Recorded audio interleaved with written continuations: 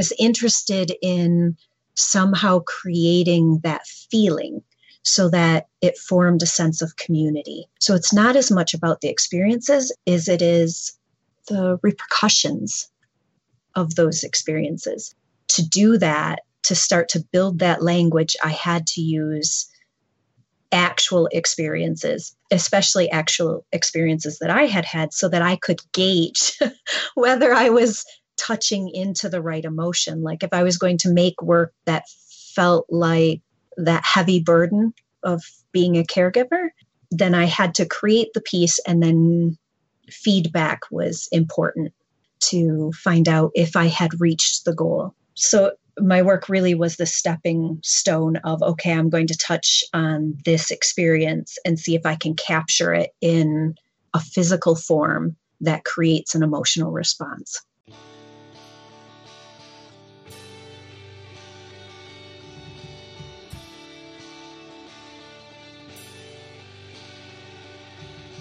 Welcome to the Studio Break Podcast. I'm your host, David Linaway. For today's 245th episode, I'm super excited to be joined by Rebecca Casement, who spoke with me from Flint, Michigan, where she currently lives and works. We talk all about her background and our interest in exploring and learning a ton of new processes, how that eventually led to her becoming an art teacher, and then going back to school, earning her undergraduate and graduate degrees. We talk about her trajectory, her interest and love of sculpture and ceramics, how that evolved into exploring new materials, new processes, and creating a number of beautiful installations that are often very based on traumatic and emotional events in her personal life that get distilled into these abstracted sculptures, but also leave tons of room for the viewer to interact, and in some cases literally interact. So we're very excited to talk all about her work. I do want to note that Rebecca was one of our 2020 MFA competition winners, selected last year by Tim Kowalczyk, who is our juror, so we're especially excited to feature her work. You can check out more of it by visiting studiobreak.com, or you can go over to her website, RebeccaCasement.com, and be sure to follow her on Instagram at rmcasement_art. As I was just hinting at, you can check out more interviews on studiobreak.com. Each of those posts there have the interviews, obviously, but they also have images of the artist's artwork and links to their website, so you can find out more information or check them out on Instagram. You can also find Studio Break on social media, so be sure to like our Facebook page. You can find us on Twitter at Studio Break, and of course on Instagram at Studio_Break. Be sure to follow there. And of course you can follow me at David Linaway on Instagram, Twitter, you name it. And now that we've got those pesky announcements out of the way, let's get into our interview with Rebecca Casement. Stay tuned. Welcome to Studio Break, Rebecca Casement. How are you doing this morning? I'm good. How are you? Excellent, excellent. And it's great to have you on. We were just reminiscing. You were selected what seems like 8 years ago, but it was actually last year for the 2020 Studio Break student competition. Tim Kowalczyk, who's also a ceramic artist, and selected your work from amongst a number of applicants. So it's great to have you on. Thank you. It is really a pleasure to be here.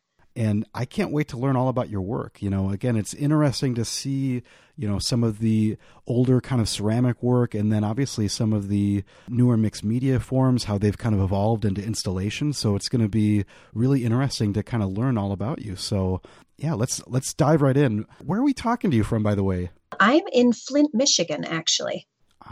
So again, in the news recently. And in the Yes, again.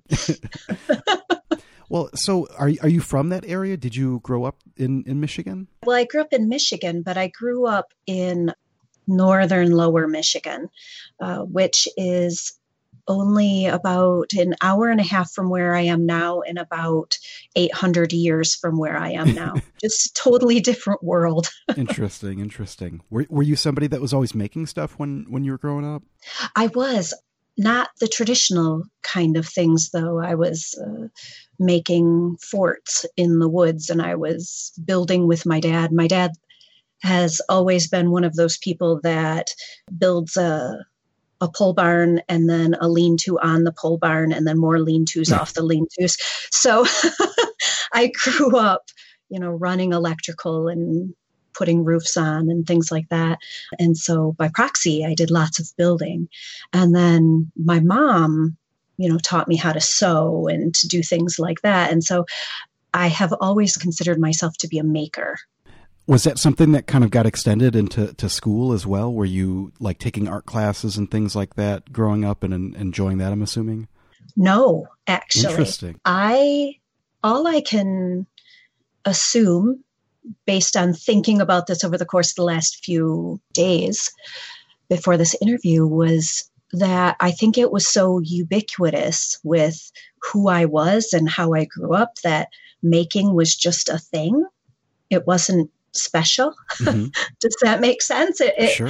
I took things like, I think I took one art class maybe at the beginning of high school, and that was it. And I took wood shop and metal shop and home ec, but I would not be what most would consider a traditional art kid in any sense of the word. I'm curious what occupied all your time, and maybe like a garage band. I don't know. Oh, geez. Yeah, I think just like now in life, the same was then. I was in sports, and I was in drama, and I was in choir, and I just loved experiencing all sorts of different things. Mm-hmm. I have never learned to play an instrument. I will say that much. But I just really enjoy experiencing new things. And so I just tapped into whatever I could find that interested me. It's interesting because everybody has different paths for all of this, and they all somehow wind up in roughly the same area, I guess. I don't know. I think so. Yeah. In terms of like graduating from high school, then what was your plan? Did you, plan on continuing sports in college, or did you have dreams for college, or what was going on? Well, I grew up in a very traditional home. And so I went to college thinking I would study special education was what I went for originally, mm-hmm. and emotionally impaired. And really the intent was I do that until I can get married and have kids, and then I stay home with them, mm-hmm. which I look back now, 45-year-old me is like, oh my goodness, girl, come on now. Right. I mean, that's great. I love that. But also, sure. Yeah, I went to college in the beginning for that, but difficult circumstances in life caused me to drop out after my second year. And then I met my daughter's father and got married and was a stay-at-home mom, exactly as I had thought I would do. And so obviously there's some things that have, happened in between those years, in between going mm-hmm. back to studying. Is there maybe a nice way to kind of maybe talk about that experience, or is it something that you would want to maybe kind of skip forward to? Or well, no, I mean, the reason I did go back to school when I was 36, I had very lovely principal at my daughter's school, saw something in me that I didn't see. Mm-hmm. And he needed an art teacher. And so he said, I think you would be very good at this. I would like you to do it. It was a small parochial school that my daughter's father wanted the girls to go to. And so it didn't require a degree to teach art at the school. And so I'm like, okay, I love new experiences. I'll try it. And so I ended up teaching art there, kindergarten through 8th grade, for 5 years. And then at 36, I got a divorce from my daughter's father, and I needed a way to support us. And so I thought, well, I just decided to go back to school on a whim, truly on a whim. I applied in January and started 1 week later. Wow. And I didn't know what I was doing. I just thought, well, I've been doing this for 5 years. I could get a degree and then, provide for me and my daughters. And that's where it began. I did not believe that I was an artist by any stretch of the imagination, because I couldn't draw was sure, what I sure. thought. And so I did enjoy teaching, and I love making. And I thought, well, this could be a fun way to go about it. Yeah. I had the distinct pleasure of going to Mott Community College in Flint, and they have just a phenomenal foundations program. And I took my first 3D class, I think my second semester, and that changed everything for me. It just set a whole different path. I would imagine too, just because like you're saying, you don't have that background, that it was something where you could come to that experience and just be like, oh, you're going to teach me how to, use a torch, and you're excited about it. Or they're going to be like, here, we're going to heat this up and pour this molten, iron into this. Whereas, like, again, sometimes you have maybe people that aren't as attentive, or the maybe ones that get injured. I don't know. But, being able to learn all those processes and new things, given what you were saying in terms of your background and your younger interests, I mean, I would imagine this is just awesome. Yeah, it really was. I found my niche. What I couldn't draw, I could sculpt without, it didn't feel like it was effort. Mm-hmm. And it was really eye-opening to me. It was kind of mind-blowing to just be inherently good at something in art when you'd spent, all that time thinking, well, I'm not an artist. Right. And that's one of the things I love about art education, and especially about phenomenal art educators, is what they are able to open up in students, I think is just really profound.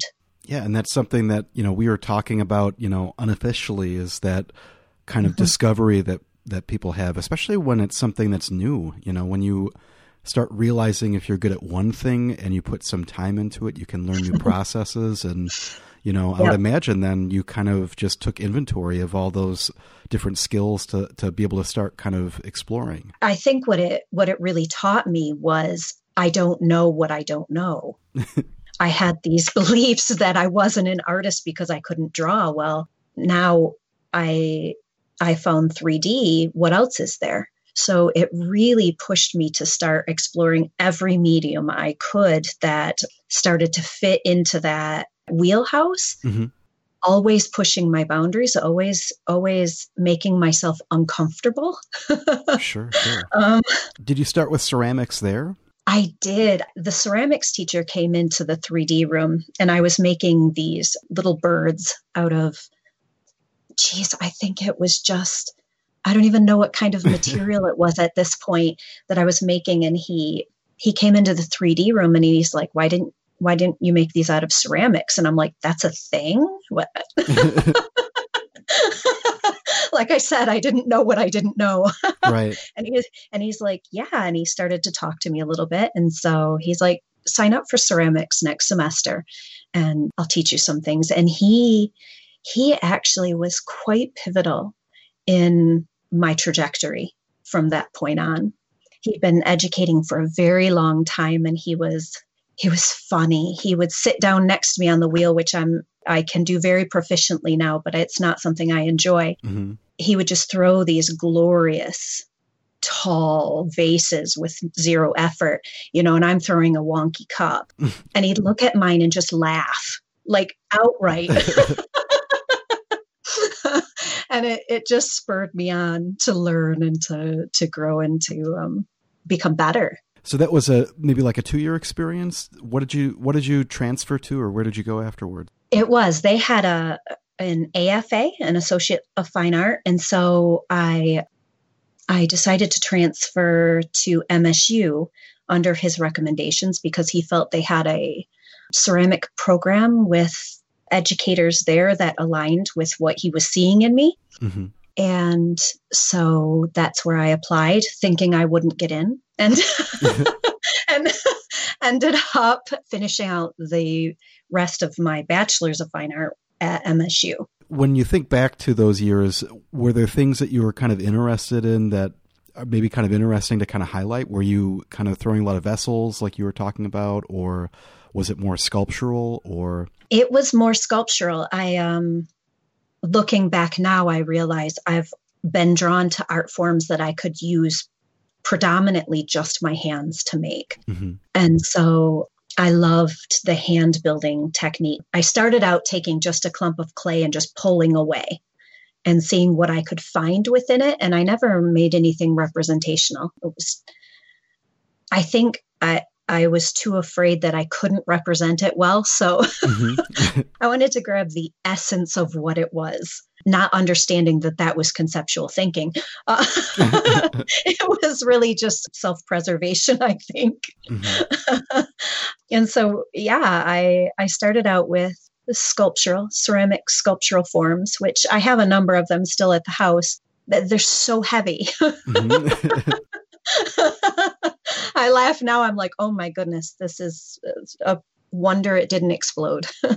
I have some of those, I think, at my mom's house. So fortunately, she was able to take all of them from me when I took my one ceramics class. So there's something precious about ceramics. I don't know what it is. You know, I have a master's degree in it, but when my girls took ceramics in high school, I'm like, I must keep all of the things. Right. Interesting. They're terrible. Because, you know, I'm sorry, but everybody just starting out in ceramics, the stuff is not, it's just quirky. Right. Because it's quite the skill you have to learn. As someone that maybe didn't have, you know, that background in going to museums and, you know, cracking the art history books at a young age and, you know, thinking, oh, I want to do art. Mm-hmm. Were there types of art that really stood out as like something that was appealing? Like, oh man, I didn't realize art could be this. I want to do something like this, or I'm inspired by this. As I went along, I started to accumulate artists like that. I found that I was careful not to pay too much attention to artists that professors would tell me my work looked like. Mm-hmm. I think because I've always been afraid, I guess is the right word, to be influenced, to move in that direction. I always wanted my trajectory to be more fluid. So I tend to be more inspired by artists who aren't in ceramics. Mm-hmm. I love ceramics, but I stay away from it. And so the first artist that ever caught my attention was Gustav Klimt. Mm-hmm. I loved how he piecemealed things together in this really glorious way. And those bold golds and all of that. I don't know why it attracted me so much in the beginning, but it really did, because my work is very quiet when it comes to color. Right. For the most part, it's very quiet, but his color palette just was fascinating. I think because it seemed so different. And then in my final year of undergrad, I took an art history class that had to do with gender and sexuality. And one of the last people that we learned about was Hannah Wilke, and more specifically her Intravenous series. Mm-hmm. Which I don't know if you know, that's a series of photographs that actually her husband took as she was dying from lymphoma. And it completely transformed how I thought about what I was doing, because I was working on things that were about human experiences and how the people and things we go through affect who we are. And she did it in a way that was it was so boldly personal. There's a photograph in particular of her laying in a bathtub, and she's nude and she's getting her hair washed, but the water's just running on her. And it was so intimate and it was so vulnerable. It really challenged how far I was willing to push my concept, how far I was willing to push using my own experiences to touch into the elements that I wanted to touch into. So her Intravenous series was really the most pivotal that changed how I thought. And then after that, it became artists like Louise Bourgeois and Eva Hesse, mm-hmm. because they explored with materials on such a grand scale. One of the rules that I have heard all the way since I started art school is, you know, if you're going to work, you should work in these particular mediums, and you should only exhibit certain mediums together. And if there's too much, it becomes too chaotic. And it felt very confining to me to say, well, I'm making ceramics, so I can only use ceramics in an exhibition, or I have to explore in this line. I didn't like that. So those two artists I found to be fascinating and inspirational. And then the Dutch fashion designer Iris van Herpen, mm-hmm. has just changed how I think about sculpture. She is mind-blowingly pushing boundaries. So I would say those ones probably had the most effect in where I was going and what I was looking at the time, and even now. Well, and it's something that I feel like I can glean from the work a little bit. If anybody is listening to this, definitely go check out the work that's on your website. That's RebeccaCasement.com. And a piece that sticks out to me maybe from this time is perspective. If people go back to the sculptural works from the, earlier sculptures, there are some more functional kind of, traditional kind of cups and things like that. But then there's this piece that sticks out, perspective, which kind of becomes almost like an organ-like shape or like a coral type shape. And it looks like it starts to kind of incorporate some of these other materials. So it kind of maybe would be something interesting for me to, listen to. Maybe you talk about that piece a little bit, just because it seems to kind of highlight that combination of different materials and something that's moving away from something that has to be, functional or something that says traditional, if that makes sense. Absolutely. That piece was one of the first ones where I really started to use ceramics to delve into the personal. And there are 4 different views to the inside in this piece. And those represent me, my 2 daughters, and my now husband's perspectives on my daughter's illness and how it affects each of us. And so it really, I was working on playing with how do I represent what we're each seeing, how it changes our life, how much it affects our day to day. And so, of course, her view of the inside piece, which is a clock going off a cliff, because there's always that sense of the inevitable, death as the inevitable. Right. And so her view is a view of the whole thing, the sad little piece of driftwood and the clock. And then as it moved away, it was her. And then my view is a little less clear. And I was really trying to figure out how to give the viewer just a small glimpse of an experience. And that whole concept, that whole idea of giving someone a glimpse of an experience ended up being the overarching concept of what I do. And so I think it's very interesting that you picked out that piece. Yeah, well, yes.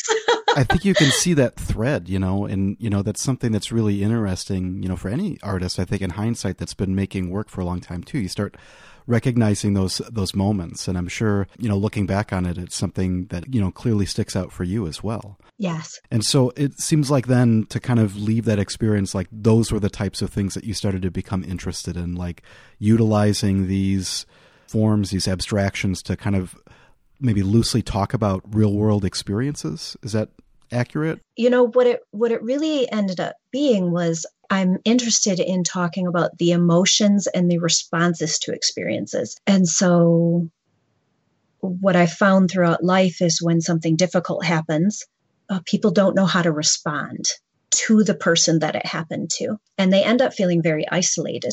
So I wanted to try and figure out how to create work that would create community. And to do that, I had to create a toolbox of visual language that would say the things that we can't say in words. Like if you lose a child or if you lose someone that you just absolutely love with everything in you, you don't feel sad. You feel this word that doesn't exist. Yeah. Right. I was interested in somehow creating that feeling so that it formed a sense of community. So it's not as much about the experiences as it is the repercussions of those experiences. To do that, to start to build that language, I had to use actual experiences, especially actual experiences that I had had, so that I could gauge whether I was touching into the right emotion. Like if I was going to make work that felt like that heavy burden of being a caregiver, then I had to create the piece, and then feedback was important to find out if I had reached the goal. So my work really was the stepping stone of, okay, I'm going to touch on this experience and see if I can capture it in a physical form that creates an emotional response. Is that something that you would have to like consciously like draw out sketches, or is it something that you visualized and kind of worked intuitively? Like maybe describe a little bit of that process, because I'm imagining, you can pull from anything, right? So, what's valid, what's going to make for an interesting piece? See, that's a great question. I would say the first just full on exploration into this would be the caregiver installation. Mm-hmm. I did that in 2017. It was my first semester at grad school. And my major professor knew me already. And so he knew what I was good at and what I had no idea what I was doing in. And so he told me that for the semester, I was allowed to work in textiles, which, yeah, I had not done that. I had made quilts, but that is not going to count. So I could work in textiles and I could work in science, another one that was not, I knew nothing about. And so, as I'm thinking through this, I thought, well, I met with different professors that were kind enough to let me walk into their office and say, I don't know anything about this. Can you teach me? And the textile professor at MSU, the one I went to, Rebecca Schuling, she's like, well, what do you want to know? And I said, I have realized that I don't even know what questions to ask. So I need you to just start talking. Right. I need you to start telling me things and I'll ask questions based on that. And it was a really great way to go about it, because instead of coming in and saying, well, I've made quilts and steering her, I really went in with the same exploration that I have had my whole life in, let's try something new. And so I did that with both the science and the textile. And I thought, okay, I don't know how to make these into individual sculptures. I don't know how to make an individual sculpture about science and textile. Right. And so I thought, well, the other thing I haven't ever tried was installation. And so why not? Right. So, what could go wrong? Oh, yeah. What could go wrong? And so there was this wonderful little studio gallery in the basement of MSU, room 8. And so I reserved this room 8 and I just tried to create a space that talked about how it felt to be a caregiver, a long-term caregiver for someone that you love who is dying. And there's nothing you can do to stop it. And so that's where it all started to play in. So I'm like, okay, what are the things that make up my daily life? And pills. So there's the pill sequence on there. And those are all handmade ceramic pills, thousands and thousands and thousands of them, because, the pill giving became, it's all encompassing. You don't give it, they die. So, but also they were in these glass jars that were naturally etched. They came from the science department, not safe for human consumption, said on the jar. And so I created those. And then the other was a to-do list. And so the textile piece that I created was my actual to-do list. I always have to-do lists. So it was my actual to-do list. And I hand stitched it on these separate strips of fabric. And it ranged anywhere from practice throwing to research home funeral options for my daughter. So it was a really stark reminder of how, you go through life doing all the regular things that you normally do. But then there's also this other thing that's always there, always pressing. So that became the textile piece. And then the science part was I took raw clay, made it into a form and let it dry out. And then over the course of the week that this installation was up, I let water just drip on it slowly out of an IV.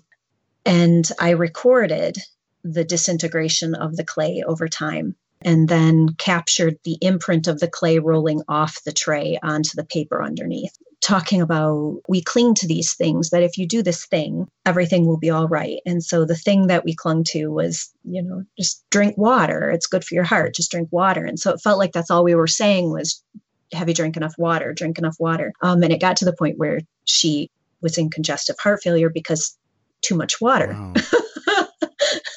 So it's this play on, your best intentions. Right. You're trying to do what's right, but What's right? What's the right option? There isn't one. There's nothing you can do. And then the final element in this room were they were timekeeping mechanisms, but they came out of like industrial equipment. And so they just ticked, and they were offset at different intervals. So it was this weird discord of 3 different mechanisms ticking, off beat, and then the water dripping off beat. And you walked in and you just felt so anxious. Mm-hmm. Like that's the only thing you felt in the room was this sense of anxiety and dread. And that was really my first foray into taking the full breadth of one of my experiences and trying to create that sense of community. Like you can feel what I feel for a minute, and then to be able to take people in there and get their response without telling them what any of it means, and see if I was close. So this was really a great experiment for me for future work. Well, and it strikes me that, that idea of trying to combine different materials to say something, mm-hmm. or to, break some of those rules, or, you don't know how some of those things are going to work together. It seems like a great endeavor into that, because clearly it stirs something up, and it's, again, a really beautiful installation. Thank you. Yeah, absolutely. And again, to kind of think about that relative to your other work, some of your more sculptural kind of pieces, it kind of makes me think about the installation that comes after that, the Sojourns piece, because, and did I pronounce that anywhere close, by the way? Yes, okay. Sojourns, yes. Sojourns. Sorry, it's like it seems like an awkward thing for me to say. But again, there are some pieces that kind of are reminiscent of that with the, the list that looks like it was included in there. But then there's also, I guess, more liberty taken with some of the, ceramic sculptural pieces that become not necessarily like vessel-like forms, but almost like, again, maybe like symbols for something, or stand-ins to kind of maybe, turn that narrative or, that suggestion to the viewer in a different way. But maybe talk about this installation a little bit, and that relationship between the more ceramic sculpture versus the more like installation type pieces, and that relationship, I guess. So I got invited back to Mott to do a solo exhibition, which was such an honor. And I decided to create this installation more talking about the moments in life that changed and defined who I was.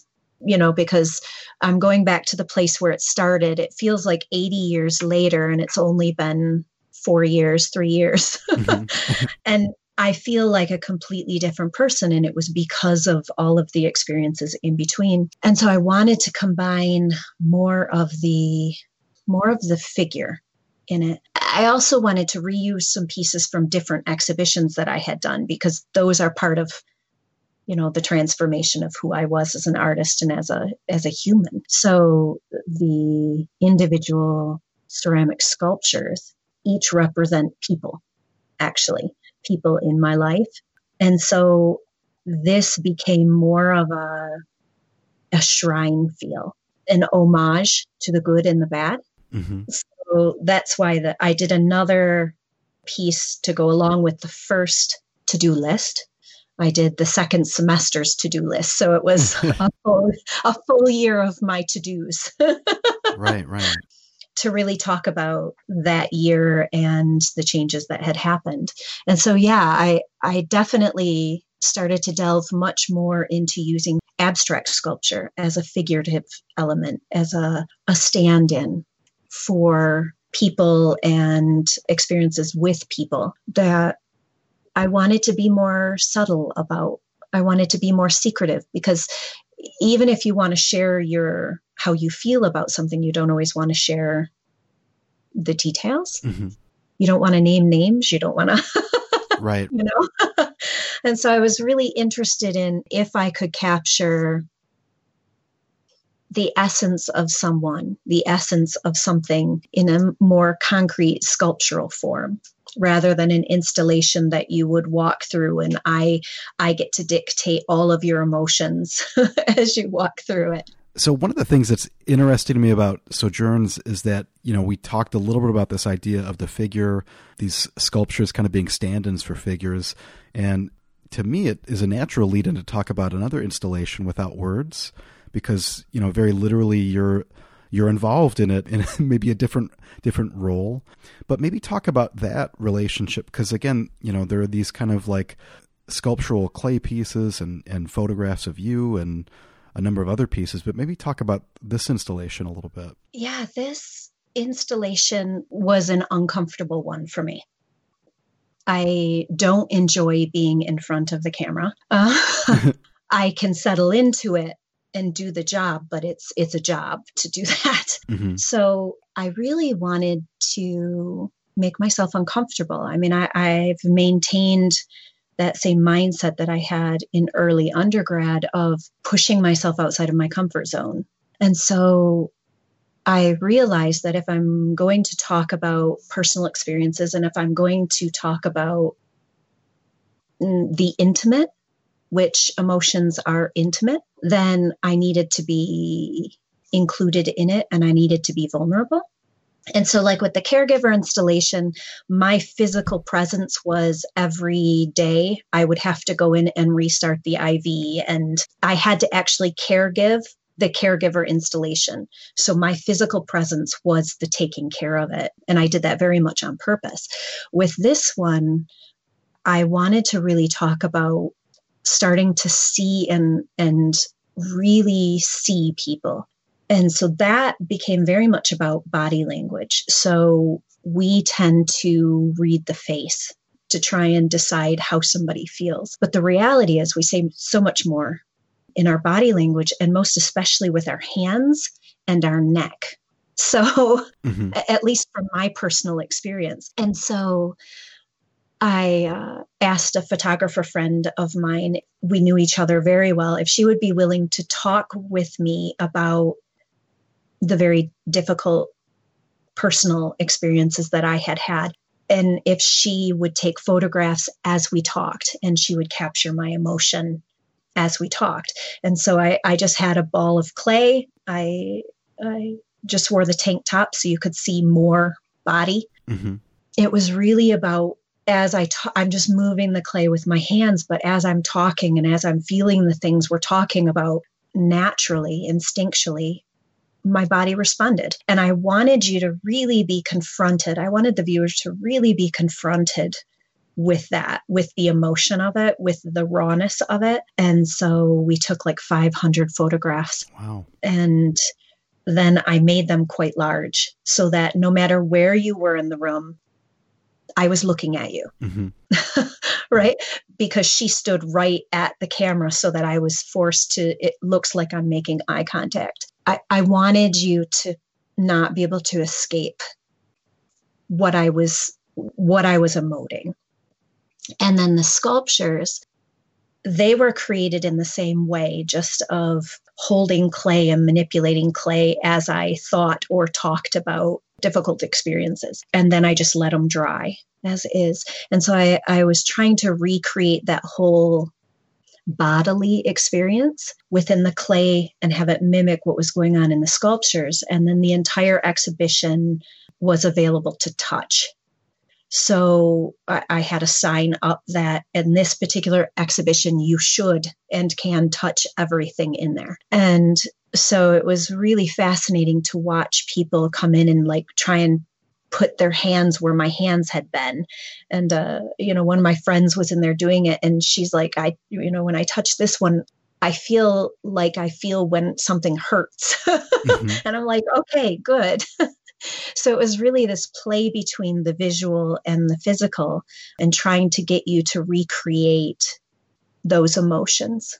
Well, I love the way that the photographs, kind of activate the sculptures and kind of have that relationship. I think that, one of the things that maybe is more difficult to think about in terms of maybe sculpture sometimes is being able to kind of connect with that and, to be in this room where there's nothing that kind of guides you through that. So I think that there's just enough lead in for, somebody to start kind of making those connections, and seeing the variations of some of the sculptures in this piece as well. 'Cause there are the ones that you're kind of describing, like all of the kind of hand forms that are sitting on this table that has a really kind of nice reflective surface. But then there's a number of other pieces.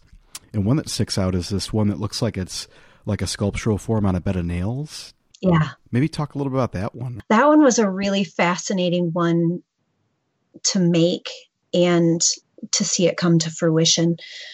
Those are big. You can't really get the scale of those nails. Those are huge. Those are like 3-inch. Mm-hmm. And I'm really interested in the work that I do and repetition. Mm-hmm. It almost becomes like reverence, this individual pushing in of each of those. It was well over 100 nails, this individual work at getting them pushed down and getting them right. And then having the clay then sit on the top, and every time somebody touched it, more broke off. Mm-hmm. Like as they're trying to gently touch this piece, even if they're trying to lift it up off the nails, every touch caused more destruction. So as the weeks went on, I got to see more and more of it pile up in the nails. And I think that was one of the most fascinating things about this exhibition, was to go in every morning and to see what had moved and what had changed, and to see the oil build up on some of the sculptures like this one were really interesting to see. You know, during the day, I wouldn't see people in there, but then I come in the next morning and they're moved and they're touched. And I think it really showed the hesitancy maybe that we have in publicly addressing any of these. The other one that was really interactive was the one that's in the black tar. Mm-hmm. That was goo. You know how kids are making the, I can't remember what it's called, the putty sort of stuff where you can just make it. Sure. And so I just set the sculpture in that tray of the goo that I had made with the black. And every time I came in, it was flipped a different way.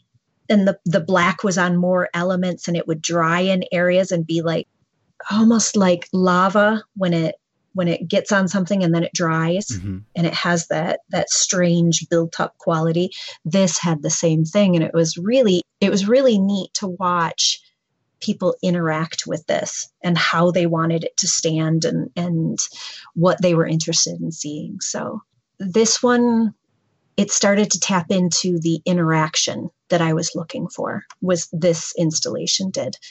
But what I did find from this installation was that within the realm of ceramics, I was not able to get the scale that I wanted. I felt very confined to a specific size range. Part because as I went through school, I was always thinking about what I would be able to do after I left school. Like, I'm very logical in that way. Like, if I can't do cone 10 pit fires when I go home to Flint in my little, city lot, then why would I spend time learning it at school? So I knew that I wouldn't have access to be able to make huge ceramics once I left there. So I needed to really start to think about, if I was creating this visual language, I was going to have to branch outside of ceramics even more and push those boundaries. That seems like a natural lead-in to kind of talk about your thesis exhibition, because it looks like these are kind of informed from a number of sculptures that you were making with like chicken wire and I think like plaster forms. Is that right? Yes. So I have the distinct pleasure of being the artist in residence at Glen Arbor in Michigan. It is a national park, mm-hmm. and they have an artist in residency program. And when I went, it was cold, like wet and cold. And so all of the materials that I normally use, I couldn't use because the space that they give the artist is an old barn, and it's not heated. So whatever it is outside, it just is. And so it was this super rainy, it was like low 50s, super cold out in the middle of nowhere. So I was forced to really think about what materials I could play with to expand out of where I had been. So I had brought with me wire and aluminum screening and some chicken wire. And I really started to create these forms. My Stitches series in just the sculptural section of my website is what came out of that residency. I really liked that I could still get that emotive quality. I could still get that clay feel in the sculptural forms by utilizing the wire. So then my responsibility was to figure out how to layer something so that it wouldn't be so heavy that I couldn't hang it from a ceiling. It didn't need to be fired, and I could create in the way that I normally create, and that is a make and respond type of style. You asked me if I draw up ahead of time or if I plan, and I don't. In fact, I don't ever plan. This installation, we have to give a proposal at the Broad Art Museum, and the proposal and what installation went up are nothing alike. Nothing. Thank goodness they trusted me. Right. Because there's zero likeness. I don't plan. I manipulate materials and I respond to what they do. So that's one of the reasons I fell in love with clay, was because of its fallibility. It doesn't matter what you do with clay. You can do all of the right things and you can open a kiln and it has broken. Or you get it all done and you get it glazed and you open the kiln and it has broken. And you just have to either choose to throw it out or to make it beautiful. And I liked how that correlated with life. I mean, we make these plans, right? We make these plans of what we're going to do and how it's going to turn out. And it so rarely does. Something happens and it throws a wrench in it, or something horrible happens and you have to respond. And you either can choose to not, or you can say, okay, this is a new normal. What am I going to do with it? How am I going to make the best out of this that I can? And that's not a rosy disposition. That's preservation. That's saying, I'm not going to stay here. I can't. Right. So I love that clay responds that way. And I found that I could create that same responsiveness to my sculptures with the chicken wire, because I would knot up the chicken wire in different forms and then put a coating of plaster gauze. And then once that's all dry, I could look, and sometimes I didn't like it and I just hack a hole right through the center of it and rethink the form. And I just kept playing with it in that way until they really started to feel like bodies suspended in time. So after I had done the plaster gauze, I needed something that would shore it up and make it even sturdier. And so I layered then a paper mache paste over the top of it just with my hand. And so what I've done is taken these three materials that on their own, they are not strong, not really. And because I layered them, because I added these elements of this happens, then this happens, then this happens, there was strength in that. And I really like how that correlates with life and experiences. Yeah, absolutely. To be more specific, relative to the reclamations piece, this is the MFA piece, right? Thesis. Yep. We've got all these kind of like egg-like forms as well. So again, it kind of presents like this, there's that figurative relationship, that life relationship. Yep. As you were kind of describing, you kind of have the sensation of like these weighted figures that are kind of floating. And then there's that kind of, in a similar way to some of the other works, the viewer's kind of maybe invited to kind of think about the relationship between the two. Yes. There's always that play between what's broken and what's not. What is our view on what's broken? What is our view on what's discarded and discardable? And what is still usable? And so the nest egg forms kind of have that feel of an empty nest is really useless, right? Right. It is. And yet it wasn't at one time, and more than likely a new bird will come and make use of that nest. So is it really discardable? No. And I find eggshells to be the same way. I use eggshells in all sorts of things. And I think I'm pushing the boundary of our idea of what is discardable, what makes something useless, what makes something broken beyond repair.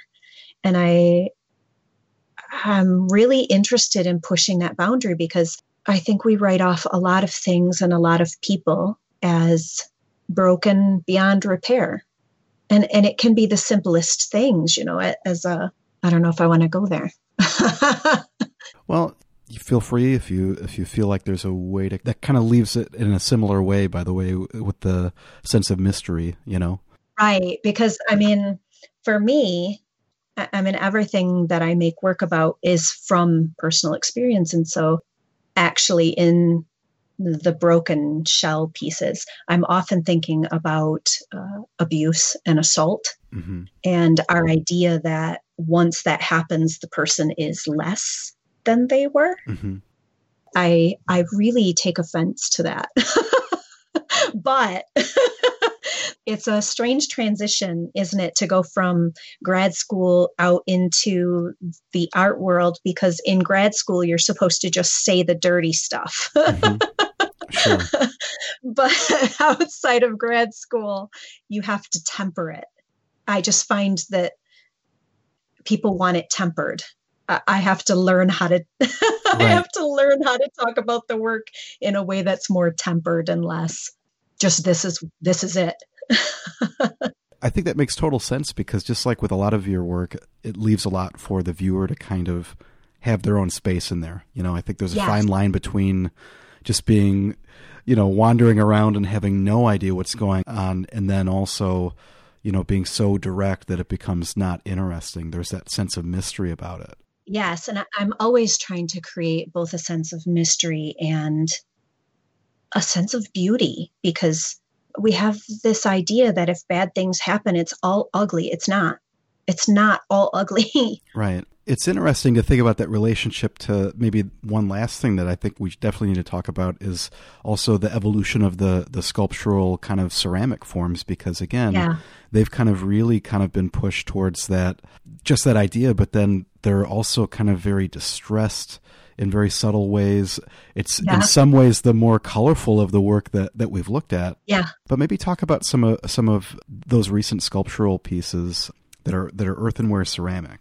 Yes. I tend to work in only low fire because I love the glazes I can get from there. I can get those very distressed feelings, like in Elysium, which is the first one that you see when you go to the page. It has that glaze that what it actually does when I fire it is it creates boils, is the best way I can describe, like blisters all over the piece. And then I take a sanding tool and sand off all the blisters, and that's what's left. And I love that play between the beautiful and it's not grotesque, but it's not attractive either. It's lovely, but not attractive. It's interesting, too, because it seems almost like alien in the sense, or like something that's unseen. I think, again, and maybe you get this all the time, but I start thinking of almost like coral. Yeah. And it strikes me as something that you're not, usually seeing. It's something under the surface. It's something that's distressed. It has a very similar kind of aesthetic. And like you're saying, there's another one, How Will You Know?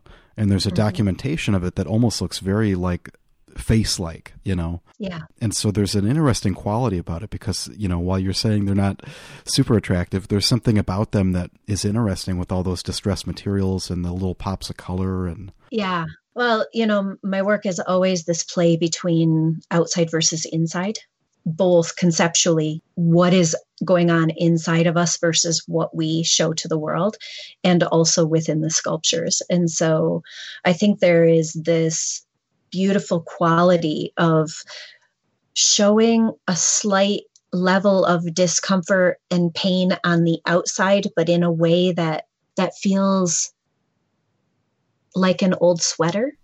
We've all experienced the gamut of emotions. And so sometimes when you run across one that inherently, there are people who struggle with sadness all the time.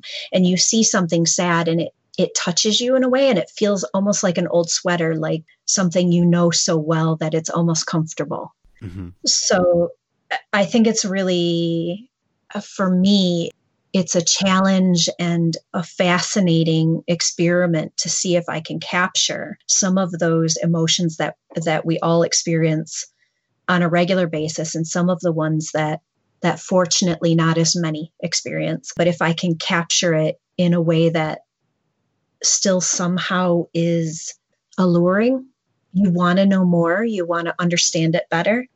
There's always this desire for community building in my work. So wanting to help people understand and see people better, to create a sense of empathy, more kindness towards each other. Because I think the more you see and the more you understand and the more you empathize, the kinder we become. So there's always a push for that. Well, it's been, fascinating to hear you kind of talk about these ideas in your work, and, especially to seeing the evolution and, the relationship between the sculptural forms and the installations and how those have evolved. What type of things, do you have coming up in the future? I know that, we were just talking a little bit about the challenges of having, no studio space, but are there things that you're working on, into 2021 that you're excited about? And then, where can people follow your work and make sure that they're up to date? Well, you can follow my work at my website, RebeccaCasement.com, or my Instagram, rmcasement_art. I post pretty regularly on the Instagram, and I update the website regularly. I am in the process of resetting right now. I've had a ceramic studio at university for a number of years now. So to move to a home studio in a basement is an adjustment. Or we're going to call it an adjustment. Obviously I'm still creating because these sculptures exist, but it is a reset in how I think and, how I move forward. I'm excited about creating a new sculpture series that I've started that I don't have any pictures of yet, and really continuing to work on these sculptures. I have a solo exhibition coming up, probably won't be until 2022 because the gallery is shut down with all the COVID things. Mm-hmm. And, other things in the pipeline. But for right now, it's just quiet making, which is quite frankly a nice change of pace after 9 years of right. 9 years straight of school. It's nice to just make at home. Sure. So, and I would imagine too, though, you're going to be applying to all sorts of spaces. So when hopefully things come back to quote unquote normal, you might have those challenges of putting all this into a space and figuring out, how a variety of work is going to interact. So again, that's all very exciting to think about in the future. That's the stuff I like doing. So right now you make and make and make. And then when the opportunities arise, then you have fun putting the puzzle pieces together. Yeah. Well, again, thank you so much for taking the time to apply to the competition. It's been great to learn all about your work, and, it's fantastic. So thanks so much for taking the time. Thank you. It was a great pleasure to talk with you. Really was. Thanks so much, Rebecca, for joining me and having such an awesome conversation. Please go and check out her website, which has tons of work, RebeccaCasement.com, and follow her on Instagram at rmcasement_art. And that way you can always see new work as well as learn about new shows and exhibitions like her solo that's coming up in 2022. As always, if you enjoyed today's episode, head on over to StudioBreak.com and check out some episodes and artists that you miss. You can learn about all sorts of new artists there. Once again, each of our posts have images of their work and links directly to their website so you can check out more work. You can listen right there on StudioBreak.com or just click those links and subscribe to the podcast. And hey, if you like subscribing to podcasts, please leave us a positive review. That'd be awesome. Or help spread the word via social media, which is super easy to do. If you like our Facebook page, if you follow us on Twitter at Studio Break, and of course on Instagram at Studio_Break. Again, all of those things earn you karma points for the studio so that you have those beautiful days where everything comes together and you just rock it. Once again, if you are finding out about Studio Break for the first time, check out some of the recent interviews with Jen Small, Doug Russell, which were both super awesome guests and recently featured. Today's music is by Remedial Indie Band, which features Ben Cohan and myself. You can check out his work at mbencohan.com and be sure to follow him on Instagram at mbencohanstudio. Also excited to have Brett Beery on bass for the outro song. Be sure to follow him on Instagram at Brett Beery and listen to his music on Bandcamp. That's bbeery.bandcamp.com. Nice expanded sound there. If you want to see some of my paintings, though, you can head on over to davidlinaway.com, or you can find me on Facebook, on Twitter, Instagram at David Linaway. Be sure to say hello, especially if you enjoy listening to this podcast and there's a recent episode or something that you enjoyed. Love hearing that stuff on Instagram, so be sure to say hello. And, of course, I wish you a fabulous studio weekend making and creating, so stay safe out there. We'll talk to you real soon.